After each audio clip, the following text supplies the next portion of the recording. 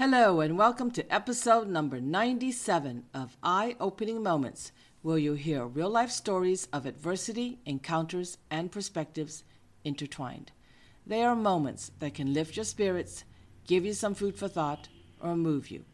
For the introspective mind that likes to reflect, discover, and find solutions or meaning in a complex life, this is for you. I'm your host, Emily K. Tan. In this episode, you will hear about how to stop complaining, and from a stable career to a risky business.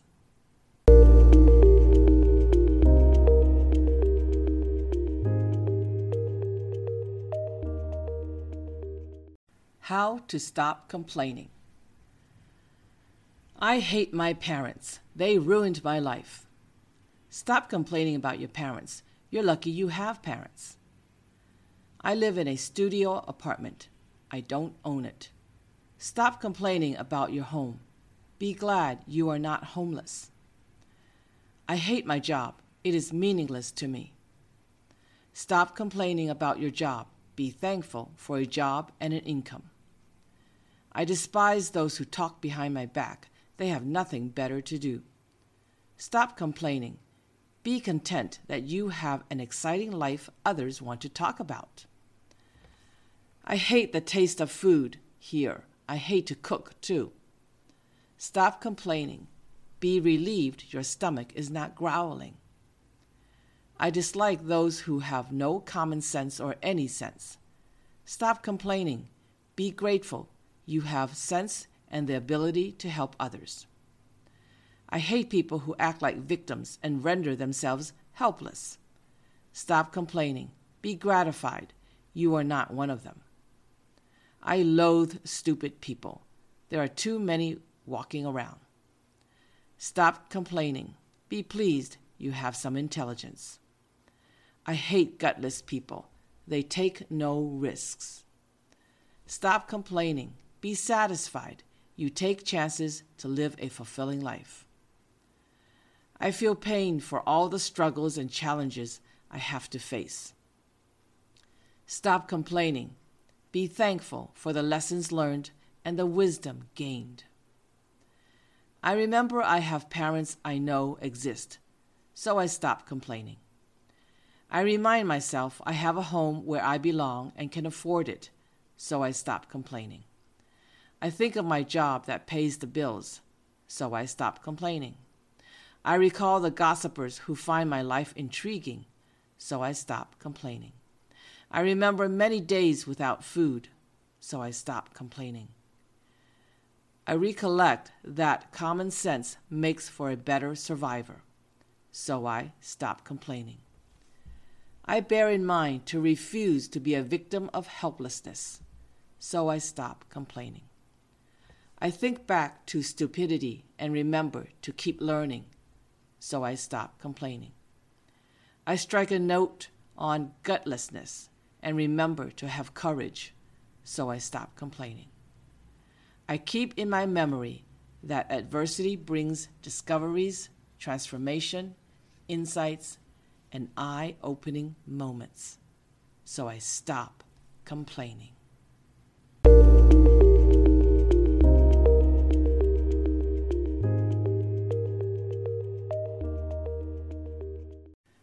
From a stable career to a risky business.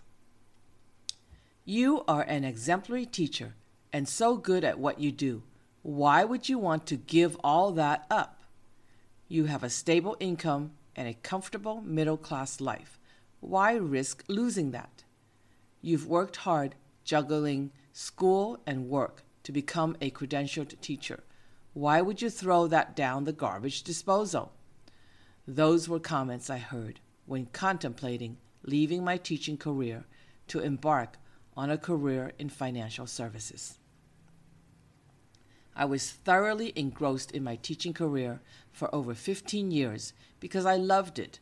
I spent extensive time preparing lessons, checking papers, beautifying the classroom environment, and creating and making games. I filled my weekends with doing even more work-related activities. Teaching children gave me great satisfaction. When I saw students improve as a result of my efforts, It gave me great pride. When students were hurt or upset about something, I listened to their voices and gave them sympathy and empathy. Every time I was encouraging a student, I felt I was showing the care I wished I had had when I was a child. Each time I praised a child, I was also acknowledging myself, because I was hardly ever praised as a child. Every time I listened to a kid's problem, I remembered how I wished someone cared enough to ask about me as a child. I gave my students my all. I gave them everything I wished I had gotten as a child. I wanted to be loved, cared for, and heard. I only hoped for 3 simple things, but never got them from my parents. Unbeknownst to me, I gave it all to my students, which gave me great satisfaction and joy. During recess, colleagues would see my students flock over like a group of geese to hug me. They would all bunch up in a circle surrounding me with hugs, smiles, and sounds of laughter. I was the only teacher in the yard to receive this treatment. It was heartwarming to be loved. I wished my parents loved me too. My colleagues also wished they got that treatment. They'd ask, "What do you do to make them love you so much?" They were baffled because I had a reputation for being a strict teacher who demanded much of her students. My response would only be a smile. I didn't say anything, but in my mind, I said it was because I didn't forget what it was like to be a child who yearned for love, care, and a voice that was heard. I empathized when a child felt unheard, uncared for, or unloved. Though I could say that I could see myself in my students, I didn't want to say so because it would reveal that I had a troubling childhood. Other teachers wondered how I propelled my students to excellence and motivated them to work hard and produce miraculous results.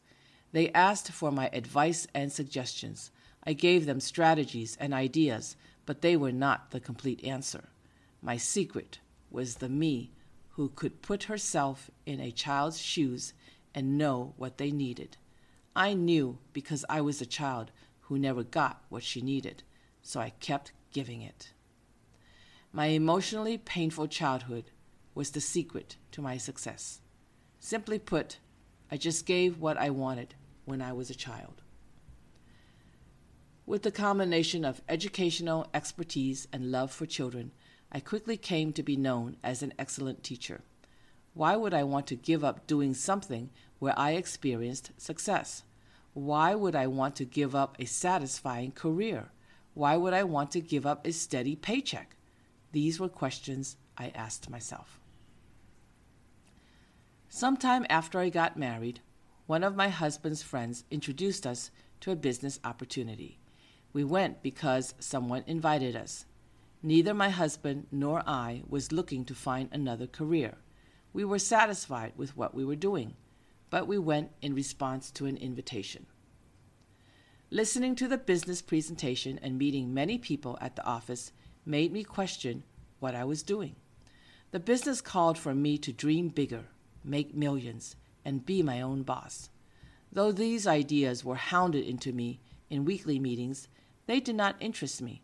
It was something else that attracted me to the business. When I attended my first national convention, I saw thousands of people from all over the country convene to listen to successful leaders based on their income. I saw the millionaires speak. Some were good and some were not so good speakers. It didn't seem to matter to the audience, but what touched, moved, and inspired me was the audience's reaction to the speakers. When the speakers spoke, the audience was encouraged by the leaders who shared their struggles, never gave up, and became millionaires. They inspired them to keep trying. They knew the road to success was not easy, but that it would be all worth it if they kept at it until they succeeded. In the back of my mind, I started dreaming. I dreamed of making millions so I could be a leader on stage speaking. I wanted that power to inspire thousands to succeed. My success in the classroom, began to seem too small. I was only one teacher affecting 20 to 30 students a year. I wanted to make a difference for thousands of people. My perspectives began to widen. I began dreaming bigger. I wanted to motivate thousands, if not millions, to greatness. I voluntarily joined the business of selling life insurance and mortgages. That may not sound interesting to some, and it was not particularly alluring to me either. However, it was the structure of the business that pulled me in. It was a network marketing business. I simultaneously loved it and hated it badly. I was an independent contractor or sales lady, constantly hunting to make that next sale or business partner. I would have no income if I didn't find a customer to make a sale. If I didn't locate an associate, I would have to depend on my efforts alone, and my income would not multiply. My livelihood depended on results. My income was unpredictable. My daily schedule was variable, and many unexpected things would happen daily.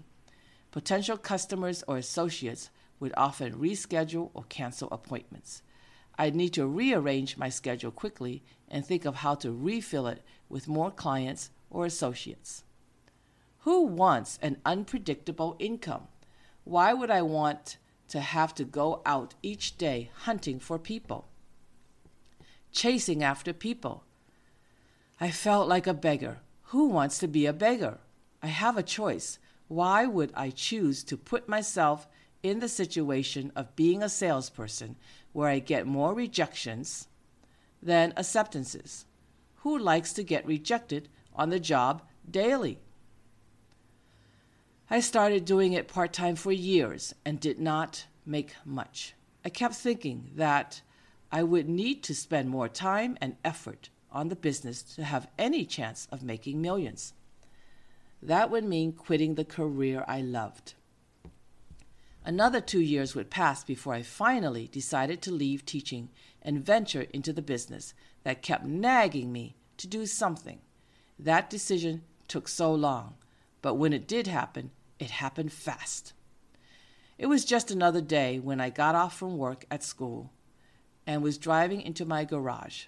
My neighbors saw me across the street and invited me to her house for tea. I sat by her small round table to rest while she put her tea kettle on the stove.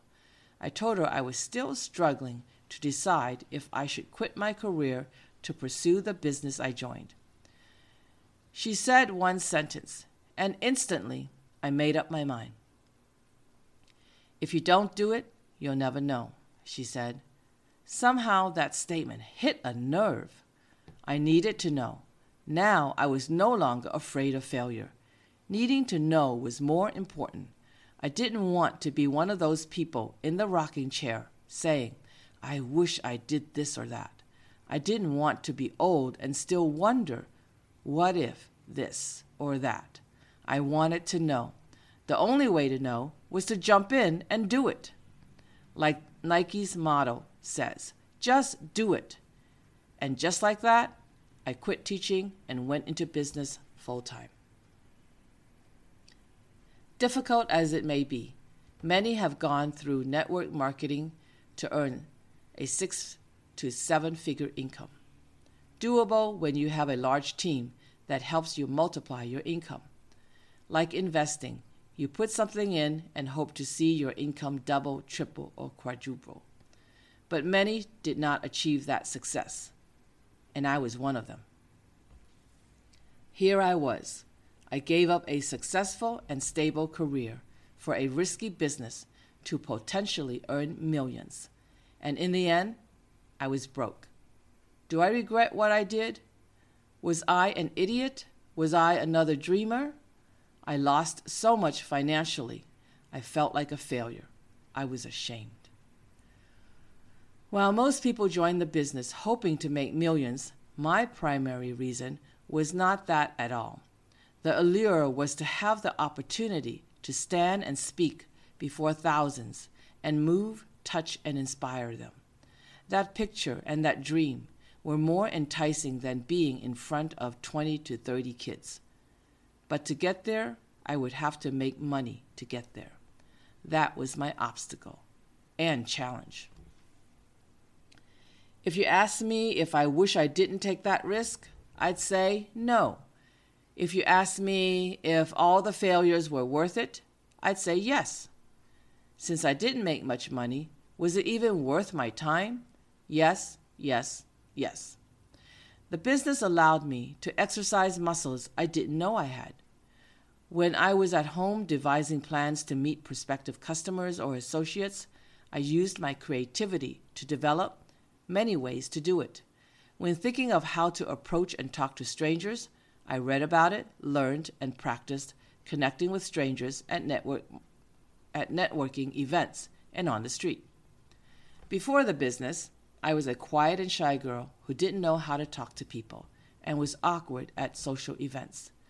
During the business, my livelihood was at stake, and I sharpened my social skills, which are invaluable life skills I am now proud to own. Being able to connect with people in conversation and relate to others is a crucial part of happiness and success. I am glad I can learn it. I was not doomed to be stuck in my shell. The business helped bring me out of my shell, which I desperately wanted to escape. How would I ever make a difference for thousands of people if I didn't escape my prison? I took flight and now have the confidence to talk to anyone about anything.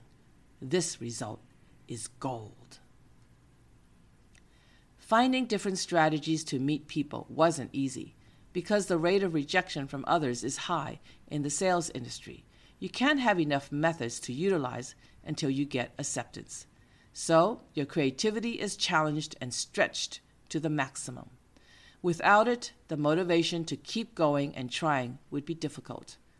Without it, I would not be able to resolve challenges and problems. Stretching the creativity muscle to the maximum has allowed me to face and handle colossal difficulties in life. This ability is invaluable. Enduring failure or rejection is not enjoyable. The chance to test my tenacity or persistence until I achieve something is no easy feat. I spent countless days on the field talking to people only to have them reject my offers. It led me to think of more ways to approach people. It led me to keep trying until I could get a yes, which would be all the more treasured. I have used my persistence muscle many times to achieve goals. This strength is priceless. Through the business, I met people from all walks of life, gained different perspectives, and broadened my views on the world. In my teaching career, I only knew people in that industry, so my world was limited. The business expanded my scope and enriched it with people I may have never met if it weren't for the business. I cherish the experience of connecting with a diverse collection of people who all came together to fulfill their dreams. Talking to strangers, going to various events, or wherever there was a gathering of people was not in my comfort zone. Going to different places each day for work was not what I was used to doing. Having planned daily schedules and constantly changing and adjusting them was unnerving. All the unpredictability came to be an exciting adventure. Doing things outside my comfort zone became thrilling. Though the roller coaster rides were often nerve-wracking, they allowed me to exercise another muscle, the ability to quickly change and adapt to survive and thrive is a jewel. Another muscle tested was the ability to take risk and more risk. Getting outside my comfort zone, doing things I never did, and getting comfortable with instability and unpredictability required accepting risk. You could say life is full of risks, but how many or how big the risks you take could determine the quality of your life. As an independent contractor, my income was never predictable or stable. Perhaps those ingredients kept striving, hope, and dreams alive. I am thankful to exercise my risk muscle much more often. It has brought more joy, freedom, and miracles into my life. Though I never made millions, I obtained precious pieces of gold that money could not give me. I have the social skills to talk to people and the creative skills to find many ways to do things and solve problems. My tenacity, endurance, and strength have helped me achieve more goals. The ability to adapt quickly and take more risks also aids in meeting challenges and having more fun in life. Of course, you could say that you could collect all these gems in other ways, but I got to practice them in one place and have retained them for all of life's adventures. Had I stayed in my stable career, I would not have grown or developed much further. My metamorphosis from a steady job to a risky business was from a cocoon to a butterfly. That allure, that dream of standing and speaking before thousands of people did happen.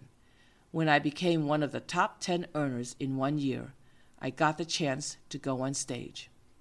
It took 5 years after I was in the business full-time. Was it worth it? Absolutely. Never in my life did I all at once fly, cry, and tremble with joy as I went on stage to get my awards and give my speech. It had been a long struggle with many twists, turns, and risks, but it was all worth it. I realized my dream.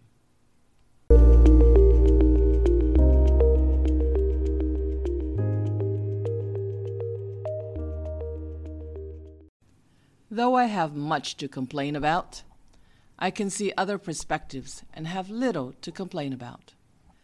Though I moved from a stable career to a risky business, I exercised many muscles that are invaluable life skills.